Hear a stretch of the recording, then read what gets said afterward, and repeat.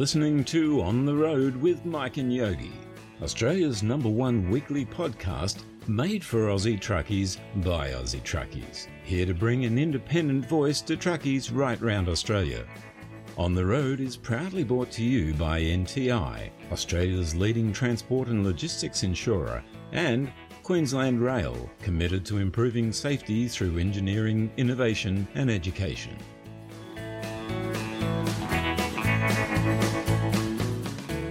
Welcome to show 129. We've got a bit on this week. Simon O'Hara, CEO of Road Freight New South Wales, comes in for a chat about the conference they've got there 2nd of March, chat about what's going on in general and a couple of hot button topics to have a look at as well. Parking down the Port of Botany, for example. Rob Free chimes in with a couple of funny stories about let-offs with policemen in New South Wales. Half his luck. Tim Beaver's back. Who makes the buying decisions when you purchase your car, and talks about the economics of it. We've got the news. Yogi's going to be in with the news. Bob McMillan back for something to talk about. Andy's back in again. He's been interviewing old mate Pepper from Hurricane Falls. Got a couple of their tracks to play. Big show. Let's go.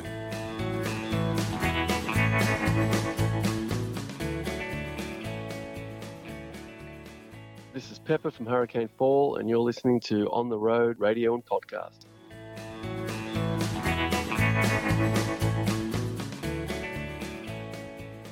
Hey, it's Tim Beaver from Tim Beaver's 4x4 Reviews.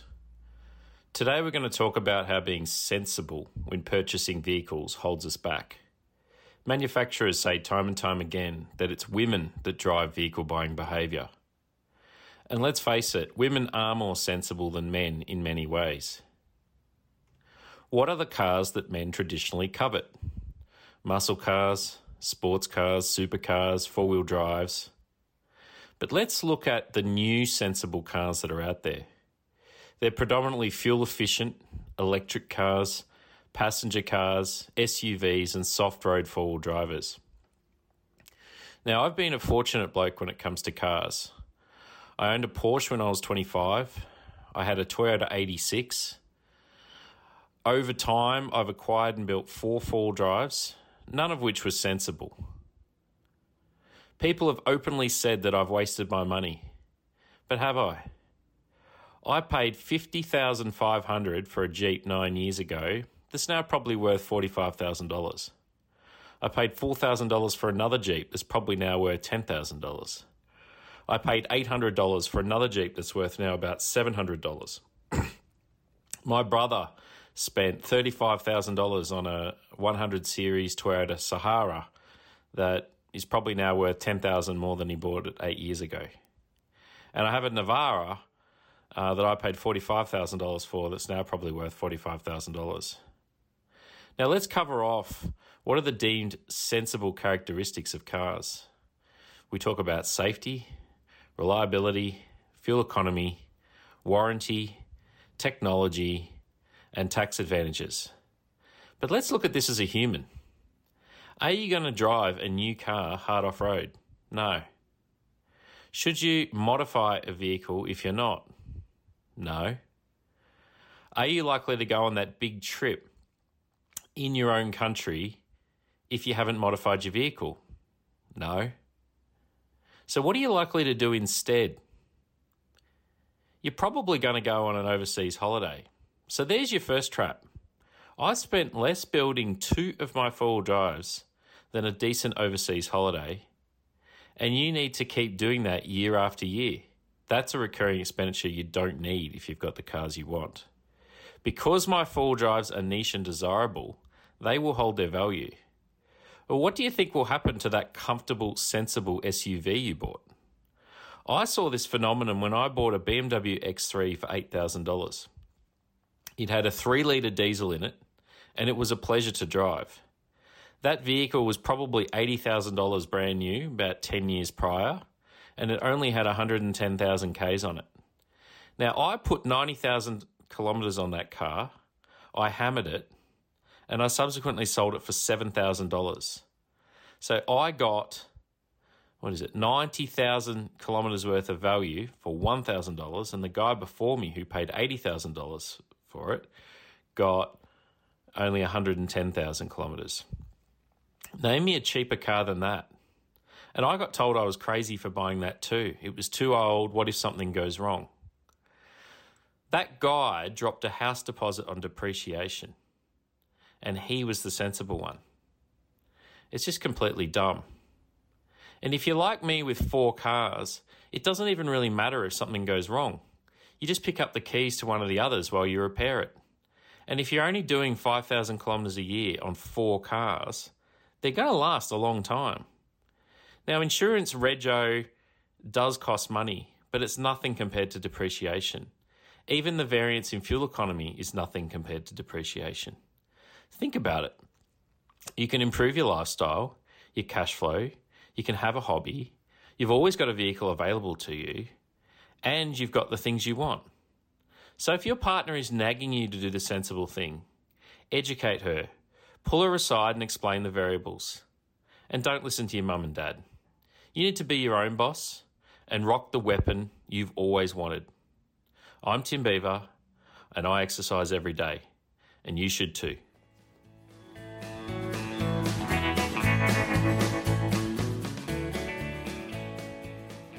G'day, I'm Simon O'Hara. I'm CEO of Road Freight New South Wales. I'd love to invite you along to our conference on 2 March at Cockle Bay at Darling Harbour in Sydney. We're holding it at the Docklands. It's going to be a cracker conference. We've got over 200 people coming along. It's dedicated only to freight. We'd love to see you there. You can check out the tickets at the Road Freight New South Wales website. And just for this program only, we've got a special rate, an operator rate of $300 per ticket. Sign up, come along, have a great day. We're going to have some great food. We're going to have some great speakers. We're going to have politicians there. You're going to get a chance to ask questions. But most of all, you're going to have the opportunity to talk to other people in the freight industry and have a good time and relax and make sure that you come along for what will be a great day. Thank you. G'day, Andy here once again, putting another great Aussie music artist in the spotlight. And this week we're speaking with Pepper DeRoy from the Aussie country rock outfit Hurricane Fall. Now, Hurricane Fall is Pepper DeRoy, Jesse V, Lachlan Coffey, Tim Hickey and Luke Wheeldon. The band has a high-voltage sound and presence their fans have come to love, bursting with pounding drums, a wall of guitars and stellar vocal performances. They've just released their brand new single Unbreakable, fresh off the back of performances at the Tamworth Country Music Festival, and they're in the early stages of what is set to be a huge year for the band. They'll be performing in their own right as well as touring with the legend Lee Kernaghan as his touring band, the role they've taken over from the Wolf Brothers, who've been Lee's backing outfit for the past 10 years. They are a super busy band and not at all easy to get hold of, so it's a great privilege for me this week to have been able to get some time together with vocalist Pepper DeRoy to find out all I can about the Aussie music powerhouse that is Hurricane Fall.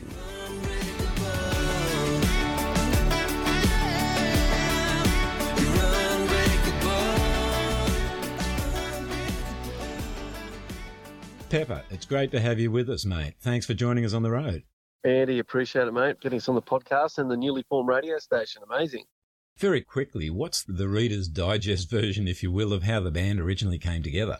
The quick summary is JB and I, so there's 2 lead singers in Hurricane Fall, so Jesse and myself. Yep. And I actually knew Jesse's dad from ages ago, so, we sort of knew each other and we stumbled across each other when we both moved to Newcastle because we're both from Tamworth. Okay. And, we got together and started writing some music, and that music sort of came out to be country. So here we are. From there, Jesse knew Dusty, the drummer, and we had a couple of other members before, but they all sort of moved on, and then we got the band to what it is today. Dusty, he's from Tamworth as well, so we got him on board, and then Luke, the guitarist, and Tim, the keyboard player and guitarist. So, yeah, we've had this current lineup for about 5 years. Yeah, fantastic. Mate, Hurricane Fall is legendary for the band's live shows. For someone who might not have seen you guys performing live, can you describe to us what a Hurricane Fall gig looks like?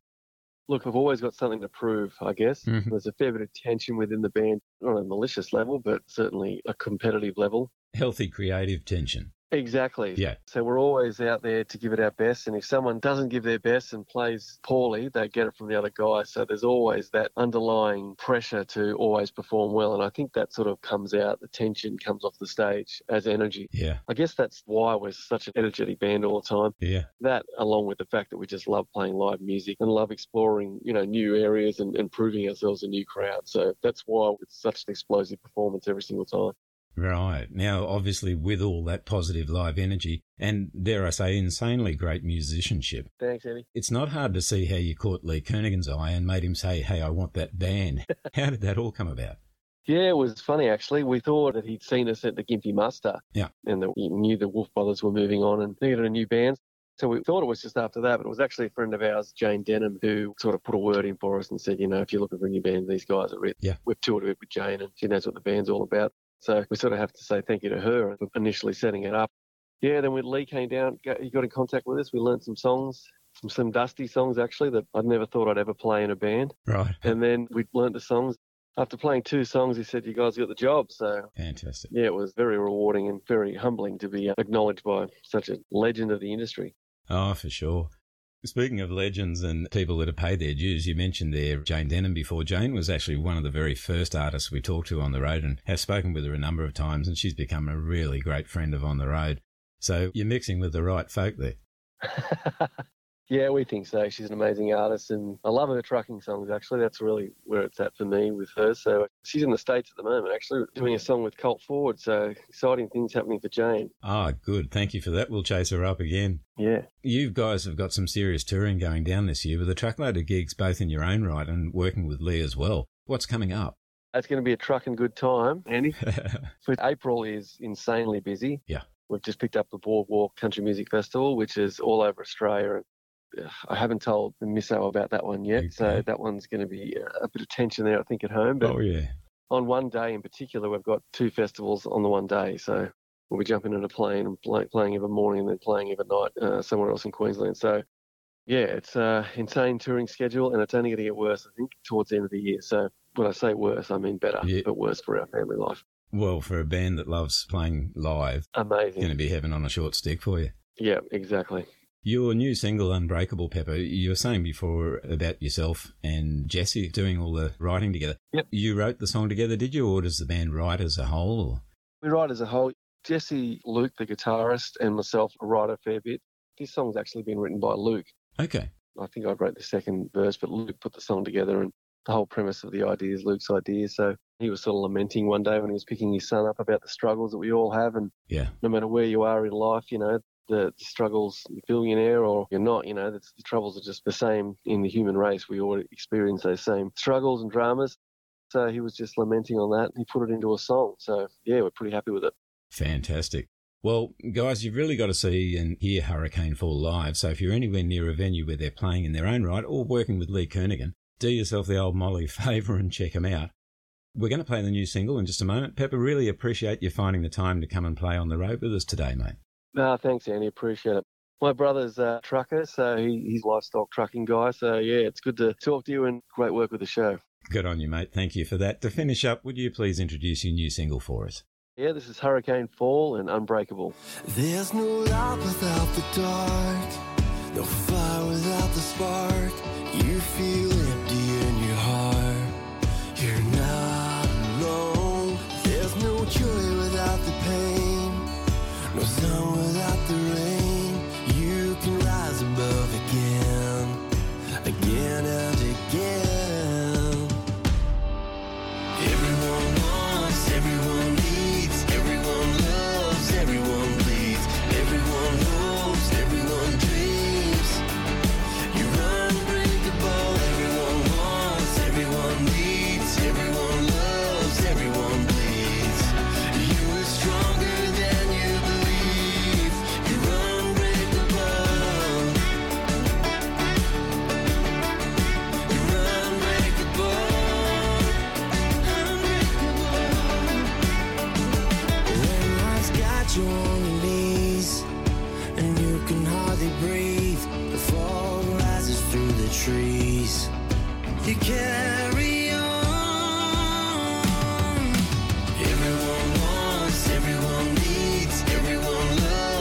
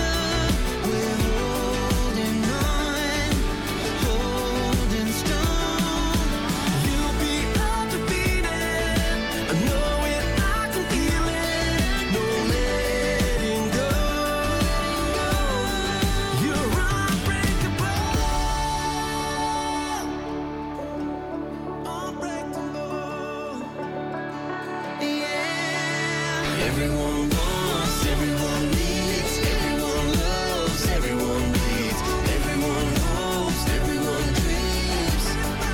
You're unbreakable. Everyone wants, everyone needs, everyone loves, everyone bleeds. You are stronger than you believe. You're unbreakable.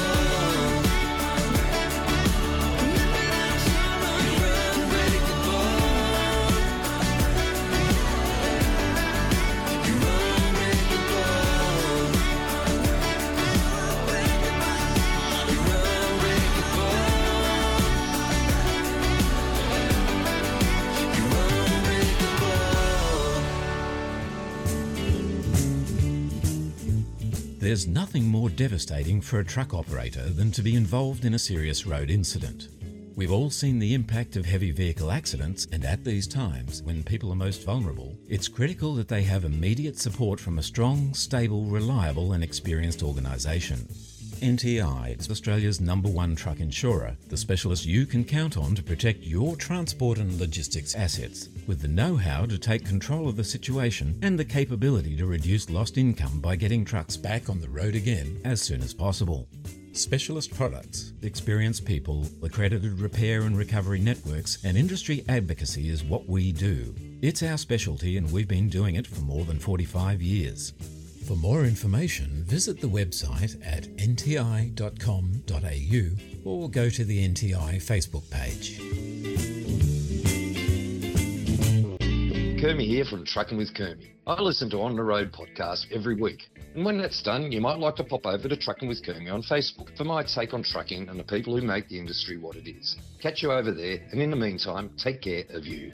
Every week for the last couple of weeks, we've been talking to individuals who have been asked to join the Rest Area Steering Committee chaired by Senator Glenn Sterle. This week I've caught up with Craig Forsyth.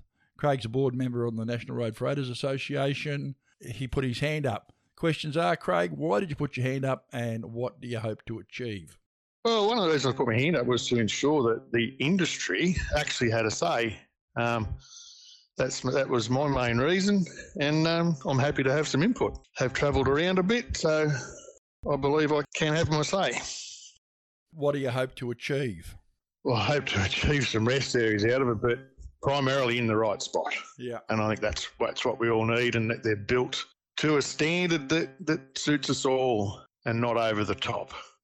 As Rod Hannafy says, we're not after gold-plated Taj Mahals, we're just after safe places to stop and have a good opportunity for a good sleep.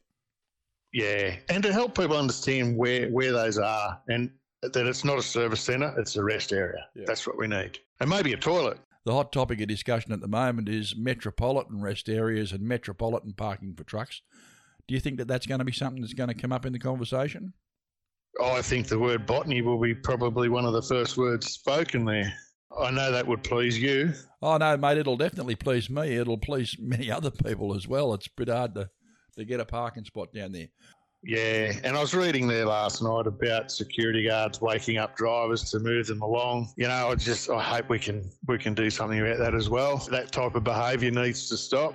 That's purely in the control of the people that manage and employ those security guards, I think. But correct. Righto, Craig, thanks very much for that. We'll catch you down the track, mate. See you on the road. No worries, Mike. Thank you.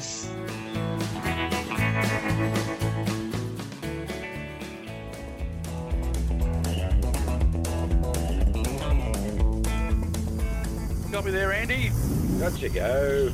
Better throw out those anchors, buddy. The traffic's at a standstill up here. I reckon some clown's got himself stuck under the Dunlop Terrace Railway Bridge again. Again? Maybe he was delivering a bridge and ran out of diesel. Yeah, no, it's no joke, really. According to Queensland Rail, there's been 65 bridge strikes and around 280 of those protection beams hit on the Queensland Rail network in the last financial year. With the fines around $11.5 grand, you'd think drivers would make a point of knowing the height of their truck. The fines are one thing. More to the point, these people are risking their lives and putting others in danger. Yeah, roger that. Maybe Queensland Rail should do some kind of educational advertising to warn drivers about the danger of bridge strikes. They are, mate. Why do you think we're recording this? Oh, yeah. They're smart people at Queensland Rail. Yeah, good looking too, just like us. This safety message is brought to you by Queensland Rail as a reminder to us all that size matters. Know your trucking height.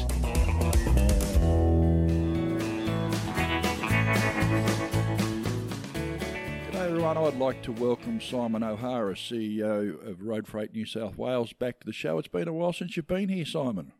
Oh, Mike, it has. Mainly we talked about the pandemic before, didn't we? A good while ago, mate. It was a very, very joyful experience for all of us in the transport industry. Oh, and there was the AdBlue. That's the one, the AdBlue shortage. Yes. I see that they're still charging a good price at the pump for that. We sort of haven't gone back, have we? Yeah, no, they have. They've done very well at the pump. Yeah. Yes, but I was driving to work this morning and I noted at Metro Fuels that the diesel was the same cost as both the premium petrol and the non-premium petrol. So, really? Glory be. Glory be. Some sanity is $1.97. Unbelievable. Mate, what we've got you here for today is to talk about the upcoming Road Freight New South Wales conference on the 2nd of March. That's Thursday, the 2nd of March, being held at Dockside Cockle Bay Wharf there. Yeah. Mate, that looks like it's going to be a pretty sterling sort of an event. Look, our conferences always have a really good turnout. We have some great people coming along to speak. It's going to be a cracker of a day, particularly if it's a hot day.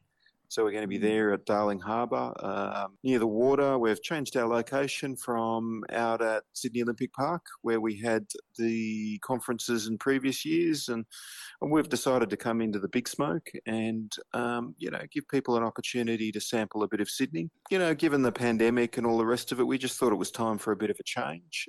People can come in, they can have a few drinks afterwards. In fact, they can have a couple of drinks beforehand if they'd like, if they're that brave. But yeah, look, a good spot, great location, great views, easy to get to, lots of train stations, lots of parking. The main thing is when you come to a conference, you want good speakers, you want good food, and you want good company. And what we're doing as well is, this might be a bit different to other people's conferences, but what we like to do is make sure that people can have a drink at lunch. So if you want a drink, you can have a drink. We're all adults. Have a drink at lunch. Yeah. You can't do that every day, but, It could be a long lunch. You won't get to the second it won't half be a of the long conference. lunch because we can't afford to make it a long lunch. Tell you what, some of the fellas that I'd turn up at a conference with, we just make time. We would make them. Well, look, Mike, for you, anything, but, it's going to be a good day. We've got some terrific speakers. We've got speakers like Sam Farraway turning up, who Minister Right. Farraway. We've got Met him the other day. Yeah, and Jenny Atchison, she's the Shadow, Rural and Regional Roads, which is terrific. And we've got John Graham, who's the Senior Roads Minister. And we might have a great guest appearance from Senator Glenn Stirl. He's always a friend of Road Freight New South Wales. Great to see him. Would be great to have him along. And we've got some speakers from Transport for New South Wales. We're going to have an operators panel. So we're going to have four operators up there that can talk about their experiences, and it's not just going to be from one group. It's going to be containers, line haul, country we're going to have a really good lineup of individuals who know what they're talking about, have been in the business for a long time.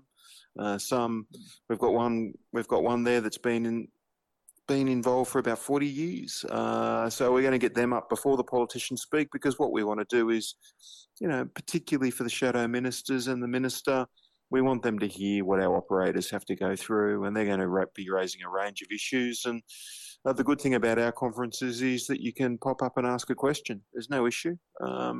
It's meant to be a debate of ideas, and people can come along and ask those questions and listen to what's being put on offer. So we've got some great speakers.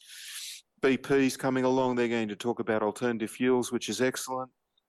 And we're going to have speakers from iCare as well, which will be terrific, because they'll talk about workers' comp as it used to be known, which is terrific. And we're going to have a great lunch where there's going to be plenty of food and plenty of time to have a bit of mingling and a bit of a chat, because I know that's important. People want to have a conversation.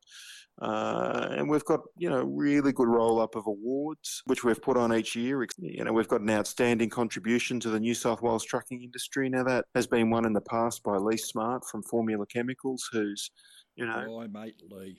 he's a crackerjack guy who's done some great work both in charity but also for his business. We've had Frank Johnston from Johnston's Transport. Now, they have been foundation members of ours. They, in fact, joined Road Freight New South Wales when we started, which was 1893. So they've been with us for over 100 years, and Frank won the award a couple of years ago, and that was terrific. And so we've also got Best Safety Culture, Transport Woman of the Year, Professional Driver. So if there are any people out there that want to put their application in, go for it. If there's any truckies out there that want to put their application in, they go for it. We've got the Best Industry Newcomer as well, which is the Rising Star Award, because we think particularly we need to ensure that, you know, the young ones that are coming through, that we recognise them, because we need to start inculcating into the industry this tradition of recognising new and emerging talent. And that's really important, because that's, I think, where we're falling over. The livestockies do an excellent job of that. They do. They've got their awards that they hold and recognise the new and up-and-comers, and I think it's an important thing too to sort of develop those, I suppose, relationships early on and get people motivated to join the industry and show that there are paths to come in here and start to do work in a good industry. That's spot on the money. That's spot on, which is why we're putting together this award. This is a new award for us. So what we want to do, particularly around Sydney, is get some of our members to look at their workforce and go, well, this is a terrific individual. He or she's only been at it for a couple of years or been at it for 10 years. They're young. We'd like to recognise it. And the good thing about awards, Mike, is that companies can nominate people to get an award and it costs them nothing. This is a great way of recognising talent within the industry without touching your bottom line. And the thing is that you get the media. We make sure that our nominations go up to the Australian Trucking Association so that there's national recognition potentially. And then they go in the running for the national awards as well. So there's a lot of good here, and we suggest that the industry needs to look at these awards and put their best foot forward and make sure that their employees are recognised. I take it with the panel that you're going to have sitting there on the conference day, is my friend Anne Lopez going to be on one of those? Anne Lopez will actually be the moderator. And she'll also be speaking about the issues that face her business, which is Lopez Brothers. She's terrific. Yeah. She also sits on our board, which is wonderful. Yeah, right. Anne's terrific. I can't speak highly enough of Anne. I took over her yard in Sydney for about a week with the water run, and altruistic outpouring of support for what I was doing. And I can't speak highly enough of Lopez Brothers. They were fantastic to me and to the people of Coonabarabran and Barradine. I think that's where I first met you, wasn't it? No, we met before. We met a couple of years before. I think when you were involved with some of those ATA issues at truck stops, at the BP truck stops. We had a bit of a chat there once. But no, we met years before that. I'm surprised it's not seared into your memory, Mike. Frankly, a bit disappointed. I've almost got this mental sort of frame picture of meeting you the first time. Oh dear! No! Come on, stop it. But look, we've also got Amar Singh coming along now. He's the founder of Turbans for Australia, and he does some great charity work. And this year, he was the winner of the Local Australian of the Year. So a massive effort by Amar, and he's coming along to speak. And that should be a really inspirational speech for all of the transport industry, given that he's in the transport industry. So, well, Amar and I started the Harmony Day thing together. That's right. We did that, and an awesome individual. In fact, I've been meaning to have a chat to him about his award. It looks like I'm going to have to come down on Thursday with a microphone. You're going to have a who's who there, mate. Oh, you should come along, Mike. You should. The only problem is that I might, because whenever I think of you, I think of Hank. I think of Hank Williams, not Mike Williams. So if I call you Hank, I'm really talking to you. But Hank was a very talented man. Yes, he was. And look, we've also got Paul Savati coming along from the NHVR. So you'll be able to ask a few questions there about the New South Wales transition. And he's coming along with the team. So they're always open to questions. The good thing about the NHVR, whether you like or lump them or whatever you think, is that they're always prepared to take questions, and they're particularly good in forums like this. So come along and ask some questions and make sure that you can get the answers that you're seeking. And we've also got Scotty Greenhow from Transport for New South Wales. He's coming along, and anyone that knows Scott knows that he's always up for a question and an answer. So he's coming along. But the good news is as well, we've got guys like John Preston, who's a container operator, and he's been at it for a fair while. He knows just about everything involving the port and containers. And he's been also our chair of the container subcommittee for some years. So it'll be great to have him along. And we've got Scotty Hanna coming along as well, who you might know. Now, Scotty's a real larrikin and a real character. Yes. Got a lot of time for Scott. He does a great job, runs a really successful business, but he's also got a really good turn of phrase, and I think there's a lot we could learn from Scott. And of course, Sally Tipping, who you know. I do know Sally. So she's coming along as well. She's on that panel from Tipping's Transport, and Sally is just wonderful. We're so lucky to have her coming along, and we're going to enjoy Wave to a truckie. Hey? Wave to a truckie. That's exactly right.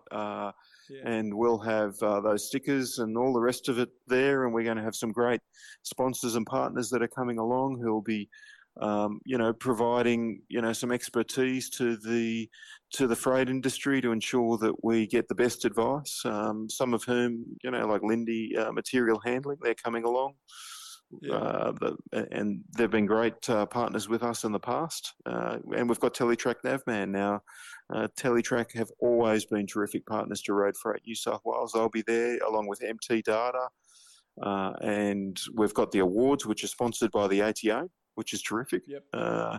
And we've also got Jared Maloof and partners coming along. Now, they're lawyers, so don't be afraid. Yep. But if you've got any questions relating to whether it be, wills or your own business, ask them a few questions. And of course, Volvo's coming along, which is terrific, which is a great sponsor to have along.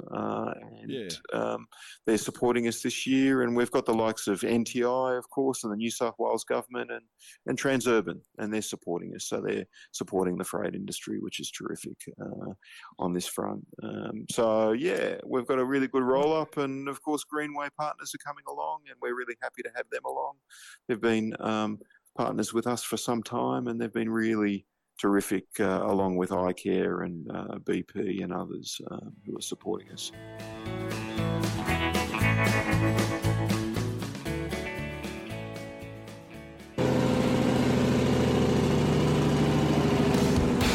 G'day folks, it's Simon here from the Atlas Balance Company. What if I could save you a minimum of 25% wear on your truck and bus tyres, as well as 7% in fuel? Not just on this set of tyres, but every set for the life of your rig. I dare you. Have a crack at the Atlas Balance rings. With our 100-day money-back guarantee, now's the time to jump online at atlasbalance.com.au and we'll ship to you. Australian made, Australian owned. Remember, it's Atlas, it's balanced. Well, before we wind down, I'd be remiss if I didn't ask you about a couple of the transport issues that you might be facing at the moment that you're really looking to address, and particularly the one that's in the news at the moment of interest to me in particular, and many others, is the DG parking at the ports, mate. What are you guys looking at the moment? You and I had a conversation about a year ago. I think it was about a year ago, and we had a chat about it. Yeah, and look, you called me and said, look, we've got a number of guys that are just ropeable because they're being woken up at the port. You've got security guards banging on the doors. And so straight away, I understood straight away what you were saying. And so I rang the port and I said, hey, look, guys, you're banging on the doors of tired truckies. All they're trying to do is rest because they have to rest. And you know this. If they don't rest or they don't stop, then they're in breach. And that's the last thing we want. And so I raised it with them, and then they said, look, it's a new system. We're moving them along. I said, look, that's a real issue. Is there anywhere else we can set them up to park at the port precinct? And they said no. And so I got on Google Maps while I was talking to them. I said, hey, wait a minute. Let's just have a look at these maps. I see a vacant piece of land right here. Can't we use that? And he said to me, well, where's that? And I said, look, I'm going to send you the picture so you can see exactly where I'm talking about. It's on Google Maps, about, 300 metres from where you are talking to me, and you can have a look. And so the answer came back, no, we're going to be developing that site. And I said, well, couldn't they use it in the interim, until it's developed? Because, it looks like a pretty good spot. That's the old fuel terminal site we were Yeah, that's right. That's right. That's right. And so I put that to them, and then a week later, I had a Zoom meeting with them, and said, hey, look, this isn't, good enough. This is a problem. And if you know anything about Greater Sydney, we know that there's no dedicated New South Wales government rest areas. I mean, there might be Uncle Leo's, there might be Sydney Park, there might be the side of the road, but there's no dedicated areas for truckies to stop up and rest. And so when you go to the port and you're coming from Wagga, or you're coming from Albury, or even if you're coming from the Illawarra, you need somewhere to be able to stop and rest. So I raised that directly with the powers that be. They indicated that they, had put in place a new system, which was the security guards, and that no, we couldn't use those vacant lots to park up. And so what I'm going to do now is, given that the issues come up again, I've had a chat with the NRFA, which is terrific, and a really good new board member you've got there. Really, he seems as keen as mustard, which is excellent. So what I'm going to do... Oh, he is. Yeah, so what we're going to do is we're going to publicise this a bit more, and I'm going to raise it in the quarterly meetings we have with Transport for New South Wales. But what I'm also thinking we might do is we might bring it up at the Port Logistics Task Force meetings, because this is an issue, and the problem with the port precinct sometimes is that it can be a little bit of a sort of, closed off group. And what I really love to do is, make sure that tired truckies have somewhere to rest. And that one of our 7 election points that we've raised with both the current government and the opposition has been truck rest areas, particularly around Greater Sydney area. And look, we applaud these rural and regional areas, and particularly when you've got drivers coming through New South Wales. But we've got a lot of drivers in Greater Sydney, or coming into Greater Sydney, that may not be coming from out of state, that might be, based in and around Sydney, or at least in New South Wales, and they need somewhere to be able to rest. I mean, well, it's not a 5-minute drive from Wagga or Dubbo, or And the thing about it is, I think, Simon, the point that needs to be made to some of these guys is that they're trying to do the right thing and get into somewhere like the port early, away from the traffic, and have somewhere safe to pull up at the other end. There's a whole marshalling area there where unfortunately the signage says no dangerous goods vehicles allowed. Makes me wonder what happens to containers that have actually got dangerous goods inside them. Where do they park? That's exactly right. We've got to be a little bit pragmatic about this. They've stopped all the parking for trucks around Friendship Drive. You can't park out the front of terminals now, for example. That's all barricaded off. Yes. I appreciate that there are a number of concerns about things like sanitary issues, no facilities. Mm-hmm. But this is in and of itself an issue. I think we need to look more seriously at it. I mean, you look at the whole airport precinct out at Badgerys Creek there. There's not a dedicated truck parking area. That's exactly right, and something I've raised. We look around Eastern Creek, and some companies out at Eastern Creek take the mickey, I think, a little bit, parking their trailers out in the street. But you go and try and get a rest at Eastern Creek there, or one of the twin Caltexes on the M4, you've really got to be lucky. There's a lot more than 10 trucks in this country. Sydney paints itself as a global city, right? And look, don't get me wrong, I love Sydney. Yeah, but love it too. It paints itself as a global city, but when you look at it, when you get down to tic tacs, it really isn't, particularly for the freight industry. The question here is, do we have enough rest areas in Greater Sydney for truckies? And the answer unequivocally is no. So therefore the answer is why not? And what can we do about it? The issue, aside from the sort of electoral pork barrelling that goes on during elections and all the rest of it, aside from that, there's a legitimate substantive question here about why aren't we looking at the dignity and respect for truckies like we did during the pandemic, and Senator Sterle was a great advocate, and it was a pleasure to work with him on these issues. The problem for us is in Sydney is, why don't we have these rest areas, it's particularly at such fundamental infrastructure like the port? You know, it's not good enough that we say, come in, pick up your container or drop it off and then go. I mean, where do you stop? At the Twin Servos, at Pheasant's Nest, which is now a construction yard anyway? Or do you wait until you're sort of near Wollongong? I mean, you know. Well, there's nowhere to stop. I mean, you mentioned if you're coming north into Sydney and you're going to the port, you've got the freeway to go all the way to the port unless you're a DG truck and you've got to divert down through Bexley. That's right. I mean, to me, that's a nonsensical thing in itself. There's a whole other conversation about that. Guys are trying to get in there and out of there at low traffic times for their own safety and sanity and everyone else's. And to say that you just can't park here, I mean, there's that whole area along Foreshore Drive there where there's no standing signs all the way along there. That's right. And I mean, when the truckies ask where do we park and they're told where they can park, I mean, some of those roads that they're told to park along the side of, I mean, there's like centimetres between them and the cars or the trucks going past. And I mean, it's hardly like you're going to get restful, decent sleep, one. And two, it's not really safe. No, well, there's a video now of a truck being hit on Military Road, which is where they teed it up. Yeah, that's exactly right. I mean, good God, it makes no sense.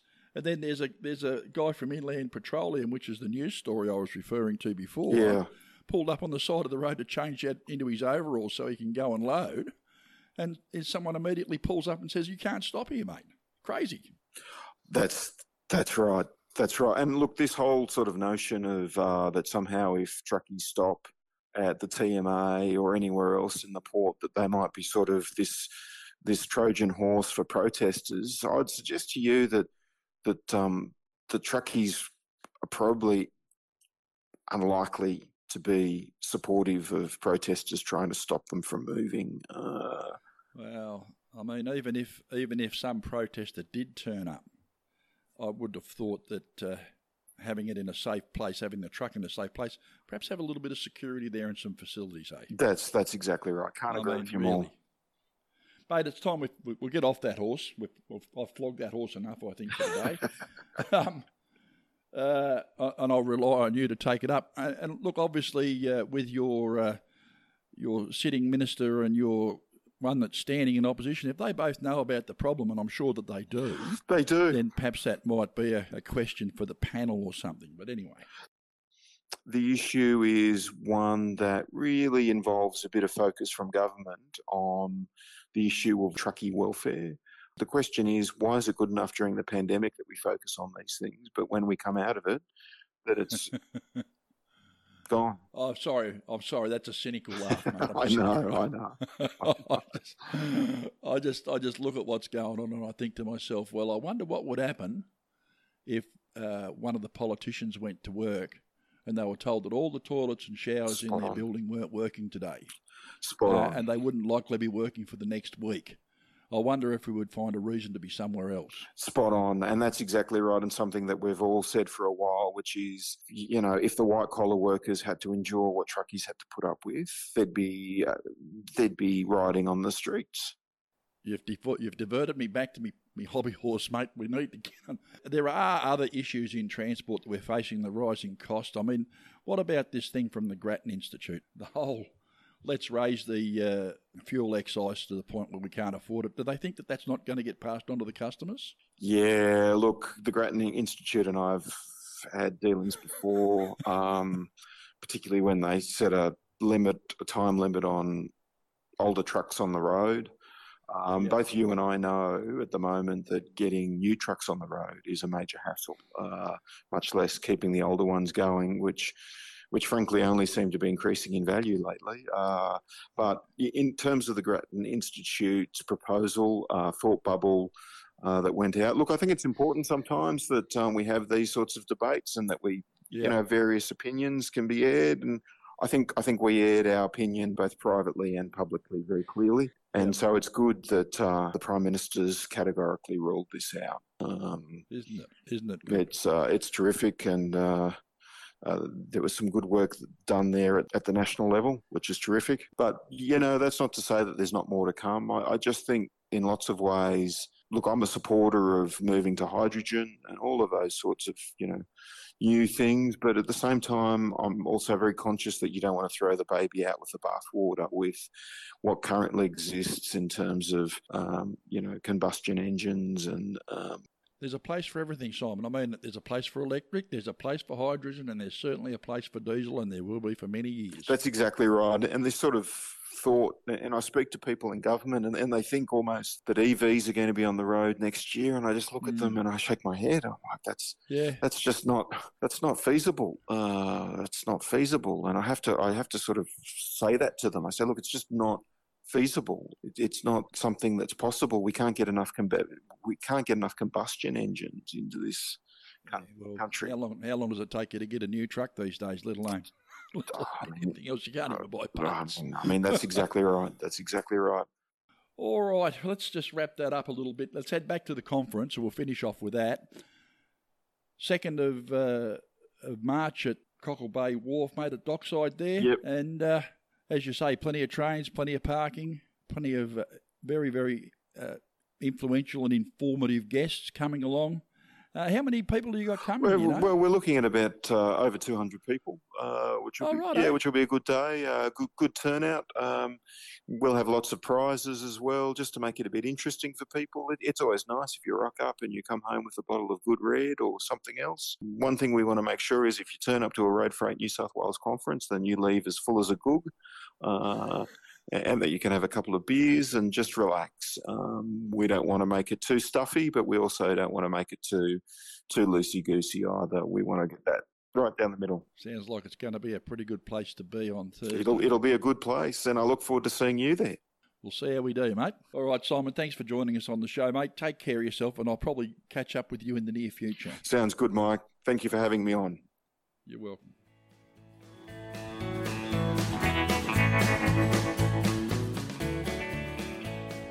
I was coming down what must have been Berrima, and I hear on the radio a call out, Evel Knievel northbound. And all of a sudden this police bike comes past and tucks in front of me and does one revolution of the blue light, and I thought, whoop, okay, I'll back off a little bit here. So we backed it off to $1, and off he goes. No dramas.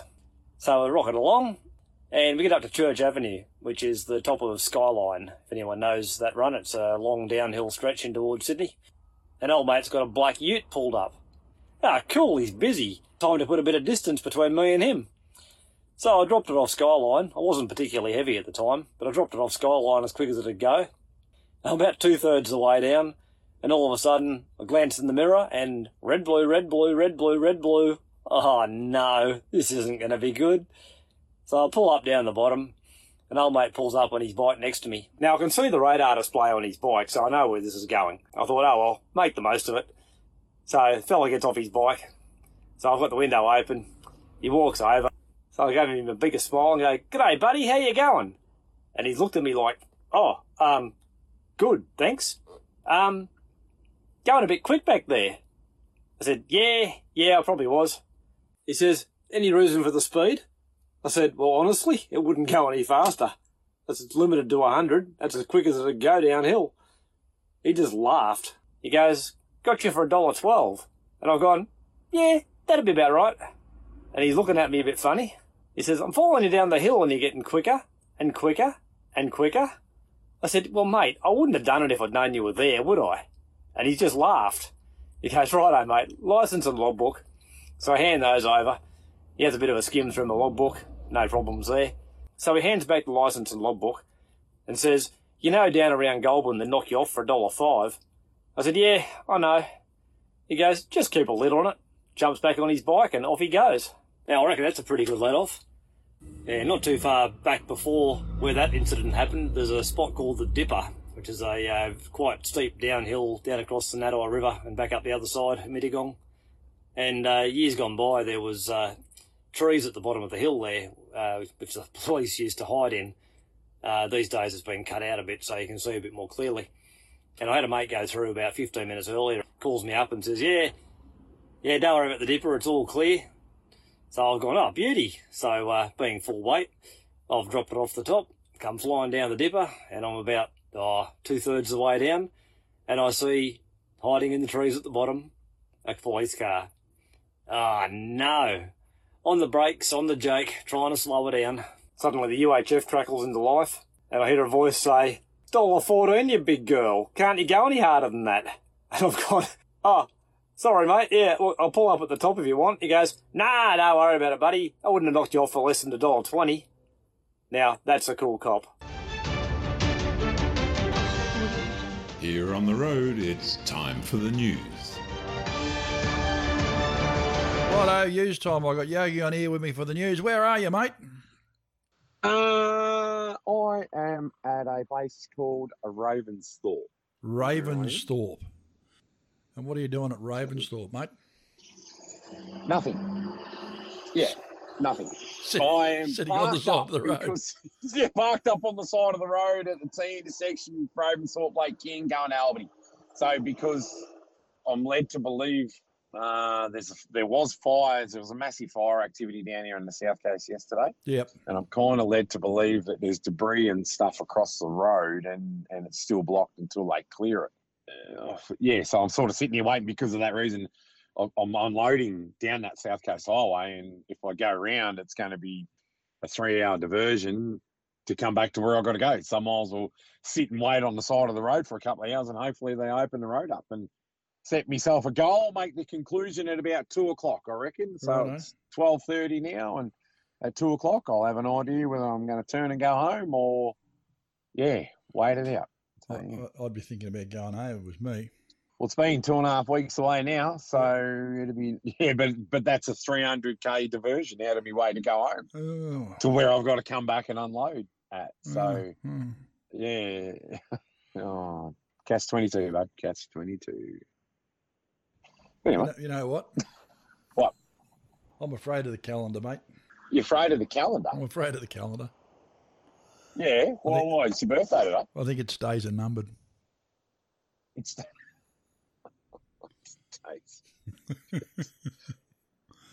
You had me going there. I had you going there. Did I have you going there? Yeah, I thought it was your birthday. No. Birthday in January. Birthday in January. But its days are numbered. The days are numbered. That's on par. That's on a par. That one is right there. Do you reckon that's is that close to a good enough Andy joke? Do you reckon? God, it's up there. But anyway, right. That's the dad joke portion. On with the news. Right. On with the news. Right, that's good. On with the news. Onwards and upwards. Driver distraction rules, mate, coming into play very, very shortly. I reckon we're spending too much time looking at our phones, mate. Do you reckon it's an issue, really? Oh, too much time looking at your phones when you've got a GPS, an electronic work diary, a navigator, your camera. Oh, you got too much time looking at your phone. Oh, right. Do you know that in New South Wales, if someone's sitting in the passenger seat and they've got the laptop open up beside you, you can get knocked off for that? Driver distraction? No, I didn't know that, but I guess you can't have open substances in the car, can you? Whether you got a can of Coke or something distracted while you're driving. So yeah, well, you're not supposed to eat either. You're not supposed to eat or drink either. Yeah, you're not supposed to eat either. Yeah, I get it. And but here we are living in a 2 metre by 2 metre cube, and it's your dining room, it's your lounge room, it's your bathroom, it's your bedroom, it's the whole lot. I just think it's wildly amusing that you can't have a laptop open in the passenger seat beside you. But have you seen the size of one of those screens in a Tesla? Yeah, they're bigger than my laptop, and I got an old laptop. That thing passed the ADR, and you can get a ticket for having someone on an iPad or a bloody laptop. Anyway, let's not start. Well, they should hand out tickets for driving Teslas and looking at screens then. Should hand out tickets for driving Teslas, period. That's my opinion. Victorian government is investing $33.7 million as part of the Victorian Road Safety Strategy 2021 to 2030 to introduce new mobile phone and seatbelt detection camera technology that will help catch people using their mobile phones and not wearing seatbelts while driving. So they're going to roll out this on the side of the road now with the cameras with the big boom arm that come up over the highway with a couple of cameras on them. You can get done for not wearing your seatbelt in Queensland now or being on the phone. In New South Wales right now, it's only on the phone. But the whole seatbelt cameras, the speed cameras.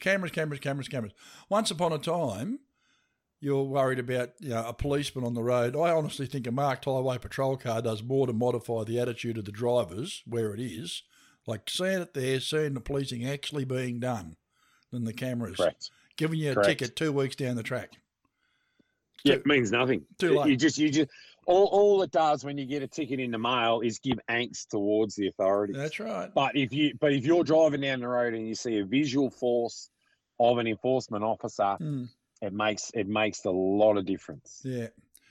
Well, but they're very good at hiding those patrol cars as well, aren't they? Like they stick them up the little back side streets and things like that, and they nail you from behind. And me and you have run the Hume long enough to know they've been stuck up in the bush for a long time and shooting you from behind, double whacking a little one from behind. We all know the calls. Sitting in the middle there. One at logbook or money, or call it what you will. Chopper revenue. One backed up in the scrub of duck ponds. So it's been going on. But you did the right thing. Our old mate Ken Wilkie. Ken, have you met Ken? Yeah, I have met Ken, and I had very much the pleasure of meeting Ken at Toowoomba National Road Freighters. So I feel a bit in awe of Ken, to be honest. He's we listen a lot and read a lot, and nice bloke, and really good to shake his hand, actually. National Road Freighters Association member, old mate Ken.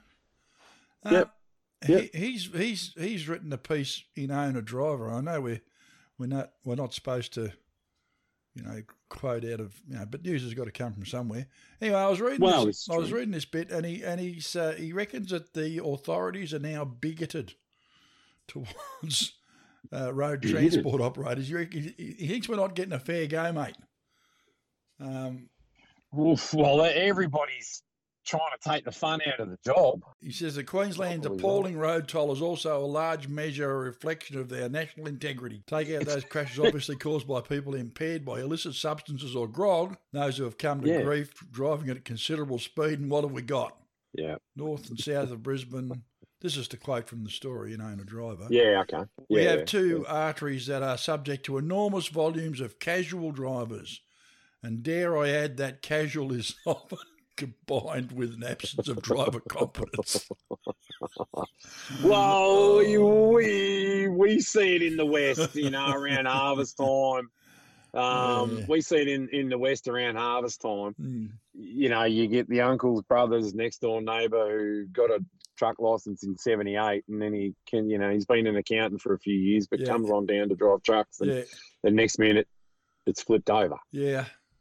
And you kind of wonder why it has flipped over. Well, you kind of probably know why it's flipped over. I just sort of think it's like old mate Ken doesn't mince words, does he? Really? No. I've read the article. He's not blunt. He's not backwards and coming forwards.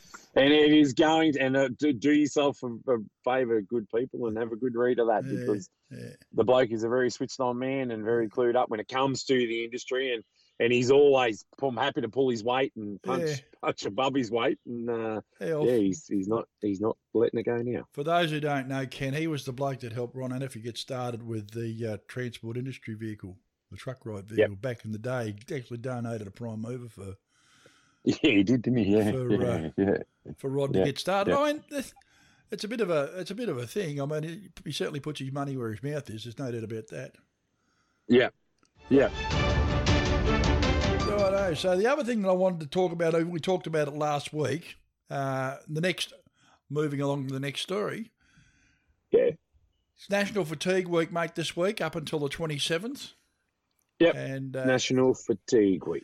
Yep. And our good friend Andrea Hamilton-Vaught has got that thing. Now, I know we talked about it last week, but I want to touch on it again this week. You can go to the Orange and Cabonne Council Power Nap website, right? And have a bit of a look at that. And there's a lot of very, very, very interesting information on there, and I'd encourage anyone to go and have a bit of a squiz at that. powernap.org.au is the webpage. Yep. Yeah, and it's one of our opening comments is in the driver pre-check and pre-start. I mean, how will you manage your driver fatigue today? Yeah. Like, you might start the day feeling okay. Yep. So I'll run an example with me. Like, I've been away living in the truck now for 2.5 weeks. Like, yep. I'm I'm tired. I'm fatigued, not tired. Or is there a tired, not fatigued? Yeah. You know, like I've been in the truck for a long time. Yep. Like I've had some hot days. It's been 45s, pluses, you know, high 40s. I've been sleeping well, but you're just a bit. So you start the day thinking you've had a good sleep last night. It cooled down last night. It was only 22 degrees in the truck. It was lovely, you know. Yeah. So, but you know, later on in the track, it might get a bit hot, and your fatigue changes. So you got to ask yourself in the morning those questions as to how, you know, where is your fatigue and where is your tiredness and where's your mind at? It's it's a big thing to have. When you're driving down the road, what's the first thing that you find that tells you might be fatigued? For me, it's missing a gear or not being able to remember the last 3 Ks or something like that. As soon as that happens, it's time to head for the rest area. Yeah. So I've learnt my fatigue times over the years. I've been lucky in the work that I've done is predominantly oversized. So, you know, I can't function after 9:30, 10 o'clock at night. I just can't do it. So I'm out. So I know my tired times. I know I like to get up at 4 o'clock in the morning. Yeah. I understand all that. But during the day, I don't know. During the day, my concentration levels are up there and out there, but the phone runs pretty red hot for during the day, and there's a lot going on and stuff like that. So I don't know, but I know my tired times. I know that. So yeah, well, as they say, prevention is better than a cure, and obviously you're better off to keep it on the wheels, mate. That's the important thing. It's better on the wheels sitting in a rest area than it is sort of poked into the scenery somewhere up the road. Do you know, like, and paying a driver to stop and have a break is the cheapest part of your day. You know, because once you start paying to recover that truck out of the scrub as it's rolled over, that is the dearest part of your day. Well, you get the cool boys coming out and they rub their hands together and say, "Oh, we'll pick this bloody thing up for you, mate. No worries." Yeah, it's not ideal lying down there. You should have been in the Parker Bay on your wheels. The Heritage Trucks are back for Brisbane, mate. Back for the Brisbane Truck Show. The Heritage Trucks, after a bit of a layoff. Was a good take when the Heritage Trucks come into the Brisbane Truck Show to fill the floor when all the majors were pulling out because everybody coughed and sneezed and didn't want to go to Brisbane. Yep. So the Heritage Trucks stepped up and filled a good void, and I think it's a good thing. I as you well know, but I like my old truck. So you do.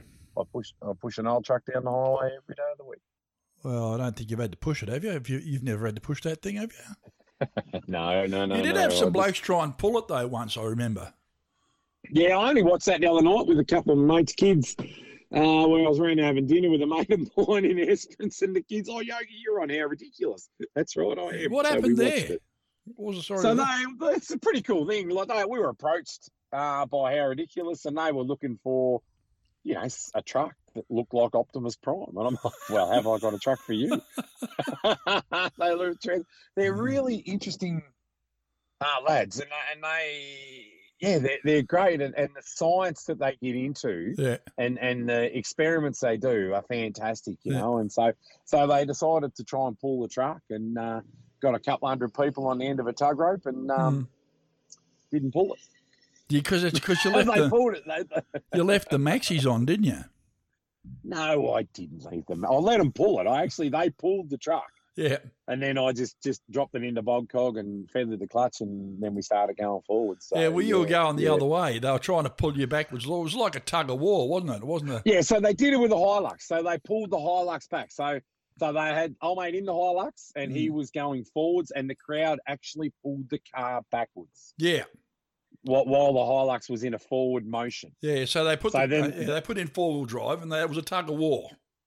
Yes. It was a tug of war against person versus machine. Yeah, it wasn't like Mr. Muscle pulling a bloody 747 along in his teeth or anything like that. It wasn't like that. No. And, you know, and oh, mate, they're a casino pulling the truck, you know. Yeah. It's, strongman competition at Brisbane Truck Show. Yeah. No, it's not like that. It was actually, breaking traction to see if the science of, pulling versus friction versus traction versus all the other fractions you can figure out. So it's really, really interesting stuff. Did you put the power divider in? No, I didn't. I didn't actually do that. I thought that was a bit cruel to the people because it would have pulled them all through till next week if I had done that. Because this truck, as much as it looks like a little truck, Yeah. and I don't think people understand this. This is a big truck underneath. It looks little, but she's got a big heart. This one. It is a Rotaine rated truck with a big set of cross locks and diff locks and all that in it. It does the job, Big heart. Come on, a big heart. It's got a big heart for a little horse. It's got a big heart. So. So where do you go? You can see it on. You can see it on YouTube. Sorry.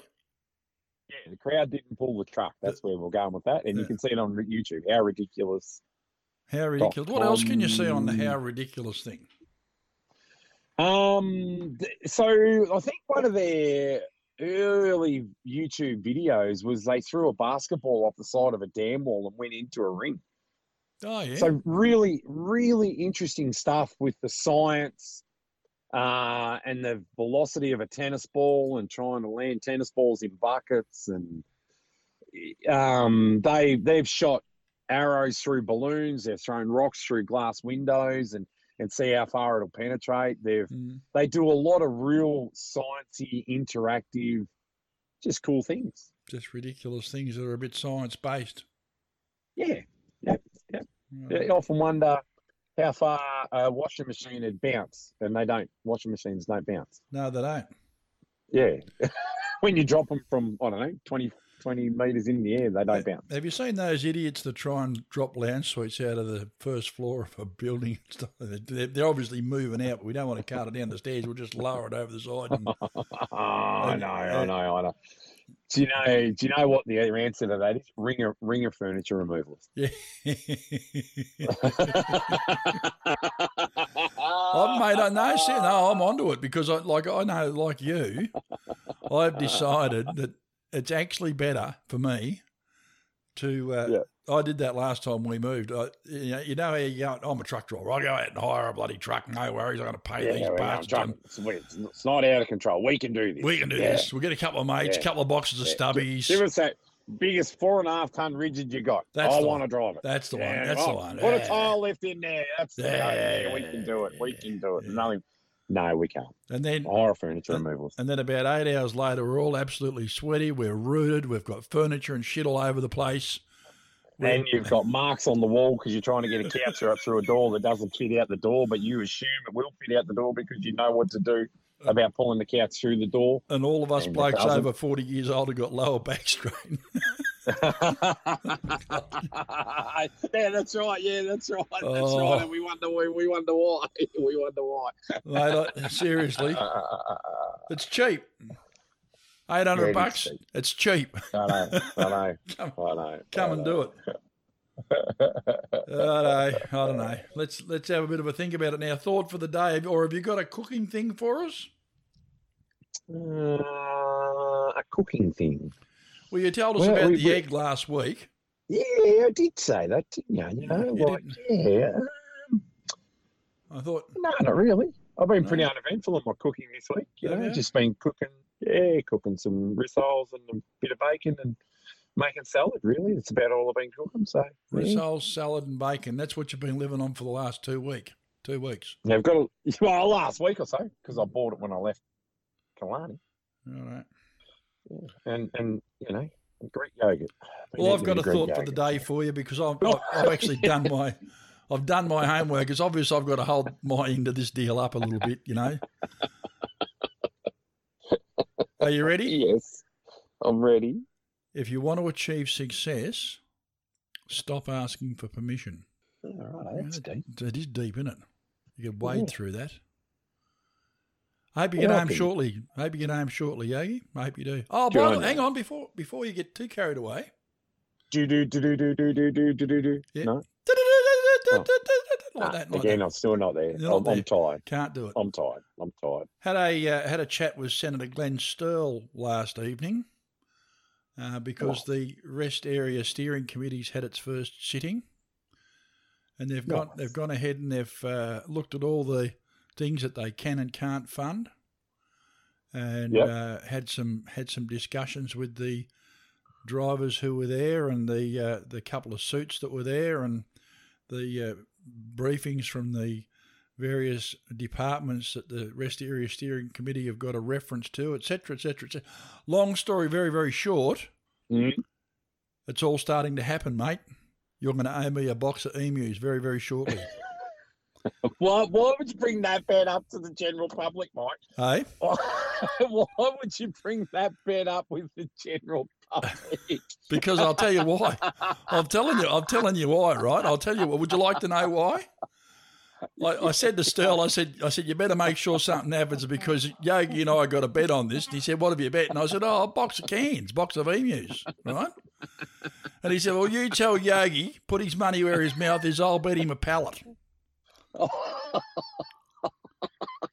A pallet. So, right, my end of the bet, ladies and gentlemen, was that I thought it'll be another Talk Fest. Now, I don't want it to be another Talk Fest. And I'm hoping it steers in the right direction. Yeah. You know, and then, but that was, look, in you know, I feel like I say this every week. In my defence, you know, and I said that about 3 months ago when the idea was floated, right? But you know, not knowing who was going to be on the committee, not knowing where the committee was going to end, and not knowing who was going to take it, and I'm very grateful to know half the people on the committee. Yeah. So I'll stand by it. I mean, I'll stand by me bet. I'm a man of my word. There's a box export on it at the On the Road Radio Christmas party. You know, so we'll see where it goes. So, but I really do hope there's some good things. I really do hope there's some great inroads into facilities for truck drivers. I only had this discussion with a very good mate of mine on a long-term east-west operator, and he was saying, you know, you need a parking bay big enough for 20 trucks, and he pointed out something very, very interesting. Yeah. You need a nice concrete strip about 300 wide through the middle of the parking bay so people can drop trailers. Yeah. Yeah. So if you want to work on your truck and you need Arnold to go into town, you can actually drop your trailer in safety. Yeah. And I thought, that's actually not a bad. I never really thought about that. Yeah. So hopefully this parking bay committee does really good things, and hopefully they show results, because as you well know in the transport industry, when I quote a job, I do the job, I deliver the job, I invoice. It's simplistic at heart. Yeah. So hopefully something like a parking bay can be built fairly simplistic and efficiently and done, and we move on and we start showing. Because there's so many parking bays. Well, I think on this road I'm about to drive on South Coast Highway, I've been coming down here for about 15 years, and there's only been 2 brand new parking bays built on that road. Yeah, and the trucks have got bigger. But the fatigue, you know, we're doing fatigue management a lot more. So you know, here's a little thought for the day. Then how many parking bays have been built since fatigue management's become a thing? Yeah, not a lot. Not a lot, and that is the cold hard truth of not a lot. And where I end up in my thought process, you know, and what I say to mates when I'm a betting man, because I remember I am Victorian, I will bet on anything. You know, so even though I've been in the West for 18 years, I will bet on anything. But, you know, and here we are having a wager on it. Hopefully it goes somewhere. So watch this space, ladies and gentlemen. Yeah, we both hope it goes somewhere. I know it will. I've always believed in my heart that it'll go somewhere. Yeah, without putting too fine a point on it there. I mean, obviously there are going to be rules about how the funding's delivered and all the rest of it. There's always bloody rules, you know. I get a little bit sick of the naysayers though, and I know you've never been one of those. But you know, they're saying all this money will be just wasted on consultants and that. Well, there aren't very many consultants on that panel, mate. I don't think there's one. There's all truck drivers. Yeah, and you know? Yeah, I know, and that's the big thing as to who's actually getting a meal ticket there, and who's actually being paid to be there, and who's not being paid to be there on that committee. I think that most of them aren't being paid to be there, actually. Okay. Yeah, there you go. So you just hope that the money goes, but the money goes into the right direction and the right people and the right ideas. Right, mate. I better leave you to it. Yeah, and do some work. Yeah, I think we're about to go. The Fireys are coming out. The D8's coming out. Right. All the Western Power trucks are coming out. I think we might be not far off the money and ready to roll. Right. Take care of yourself. Yeah, mate.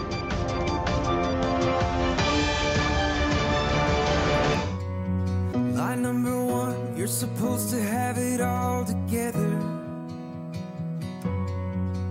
When they ask how you doing, just smile and tell them never better. We just wanted to stop by for a moment and say, g'day, how are you? No, I mean, how are you, really? Physical and mental health is a significant issue for the Australian road transport and logistics industries. Risk factors like long hours, workplace isolation, pressure to meet deadline deliveries and the need for continual alertness all contribute to making us vulnerable to physical and mental health issues. As much as it might feel that way sometimes, you are not alone. There are some incredible people and organisations in our industry whose sole focus is on helping you to stay healthy in body, mind and spirit. All these numbers and addresses are listed on our website at ontheroadpodcast.com.au. Take care of yourselves. We really just want to see everyone get home safe and well. Oh, am I the only one who says I'm fine? Yeah, I'm fine. Oh, I'm fine. Hey, I'm fine, but I'm not. So let the truth be told. Andrea Hamilton-Vaughan, welcome to On the Road podcast. How are you, mate? I'm well, thank you, Mike. It's fatigue week. Yes, it is National Driver Fatigue Week, and it's an important week to focus all road users on the perils of fatigue, where our campaign originally focused on truck drivers and heavy vehicle operators around Australia. We need to make the roads safer for our truck drivers by getting those pesky motorists to behave themselves as well and take their rest breaks. Well, everyone needs to have a bit of a power nap occasionally. Mine's about 3 o'clock in the afternoon. I sort of start to feel like a bit of a grandpa nap.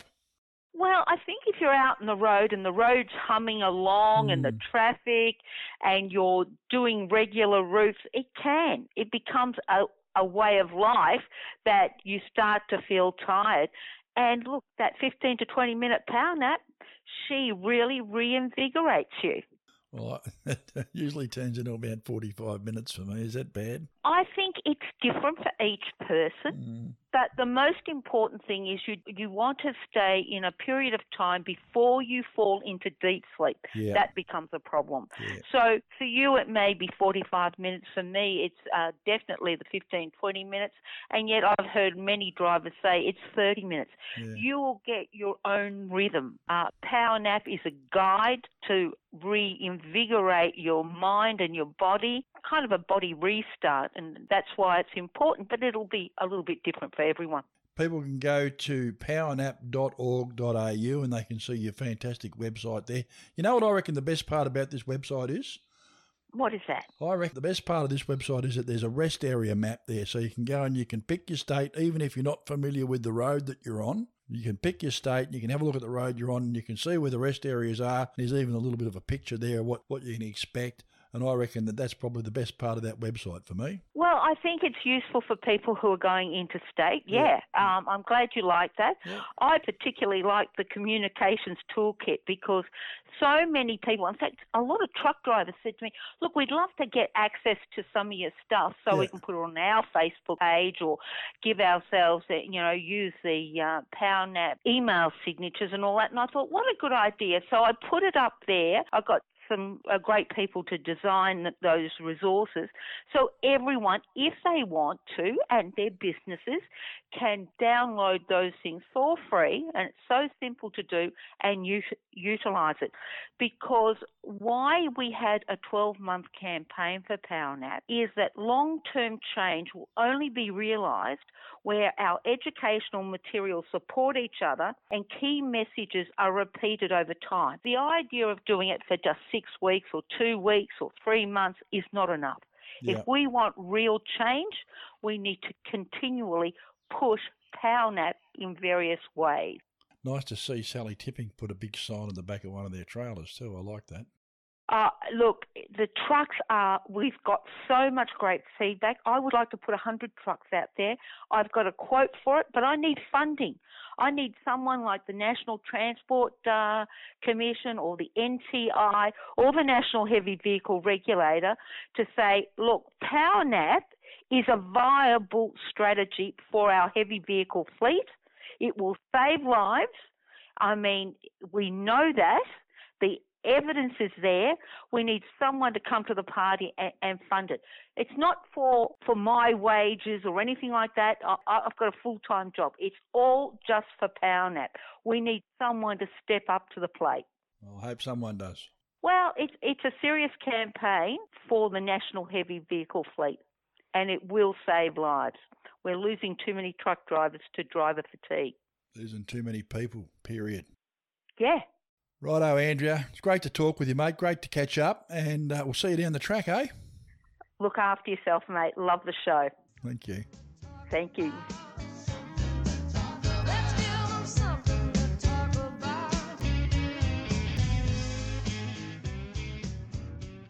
Hi there, this is Bob McMillan. The issue at Port Botany where one of the inland petroleum drivers was moved on by a security guard when he pulled up for a brief stop to put his overalls and be ready to go in and load in Simblist Road raises some issues, more than one issue in my book, and if there's not some people ducking for cover on this, there probably should be. In the article I read, Paul McCallum, the owner of Inland Petroleum, said, if you look at the Sydney Basin, where can a DG vehicle pull up legally and have a rest break? There isn't anywhere, and the whole thing is being brushed under the carpet by the regulatory authorities, but it's a major issue. Well, it is a major issue, but there's more than one major issue here. The first issue that struck me was that Mr McCullum said he's written to the NHBR CEO Sal Petrosito and his local Dubbo member Dougal Saunders to no avail. Well, I'm pretty sure that Dougal Saunders and Sal Petrosito are quite happy to go and hold a press release any time they like when they've got some good news. It disturbs me that they haven't at least given Mr McCullum the courtesy of a reply and come up with a quick fix.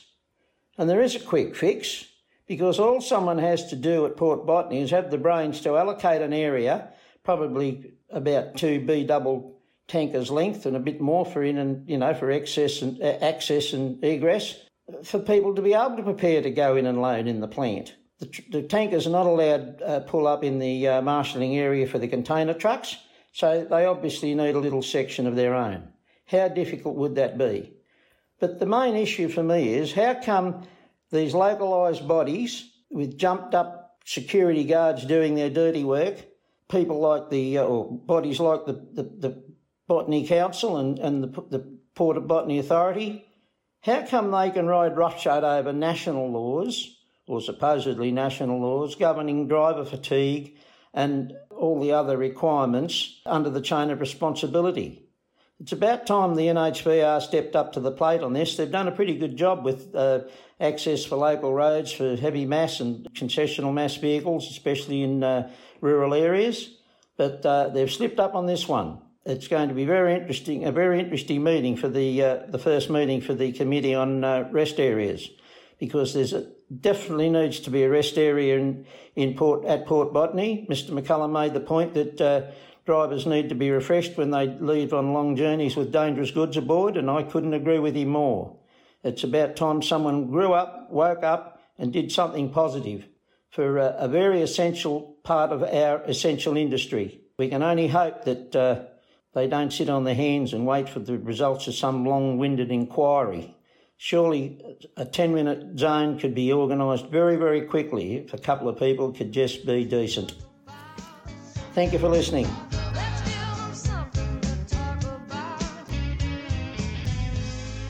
Just because one song is never quite enough, here's Hurricane 4 once more with another of their hit songs, Another One More Time.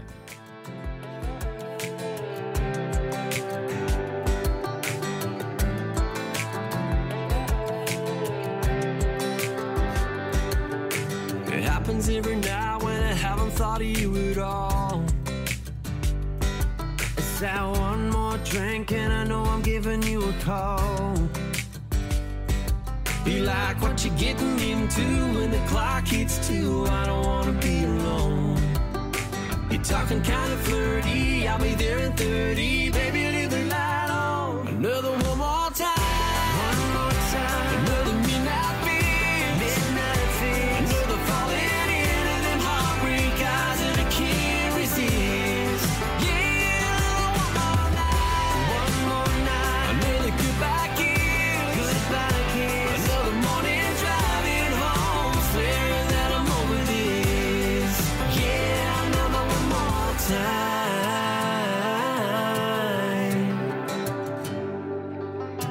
If we call it quits, girl, I would keep hooking up.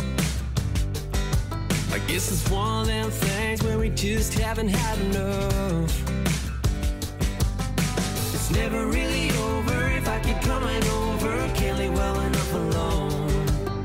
I know I should've get gone, baby, just move on, but I can't let go. Another one more time. One more time. Another midnight fix. Midnight fix. Another falling into them heartbreak eyes and I can't resist. Yeah, another one more night. One more night. Another goodbye kiss. Goodbye kiss. Another morning driving home, swearing that I'm over this. Yeah, another one more time.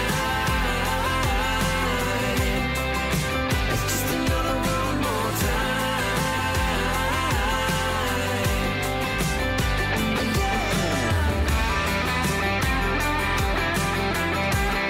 It's just one more time again.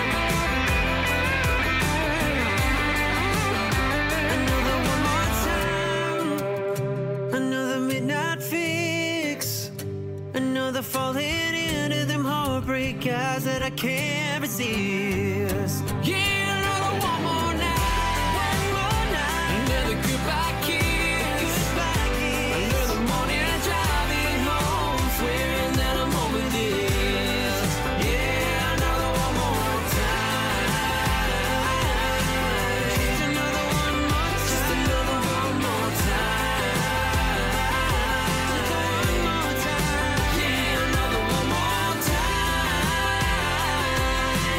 Only one, just another one more time. Hey, another one more time.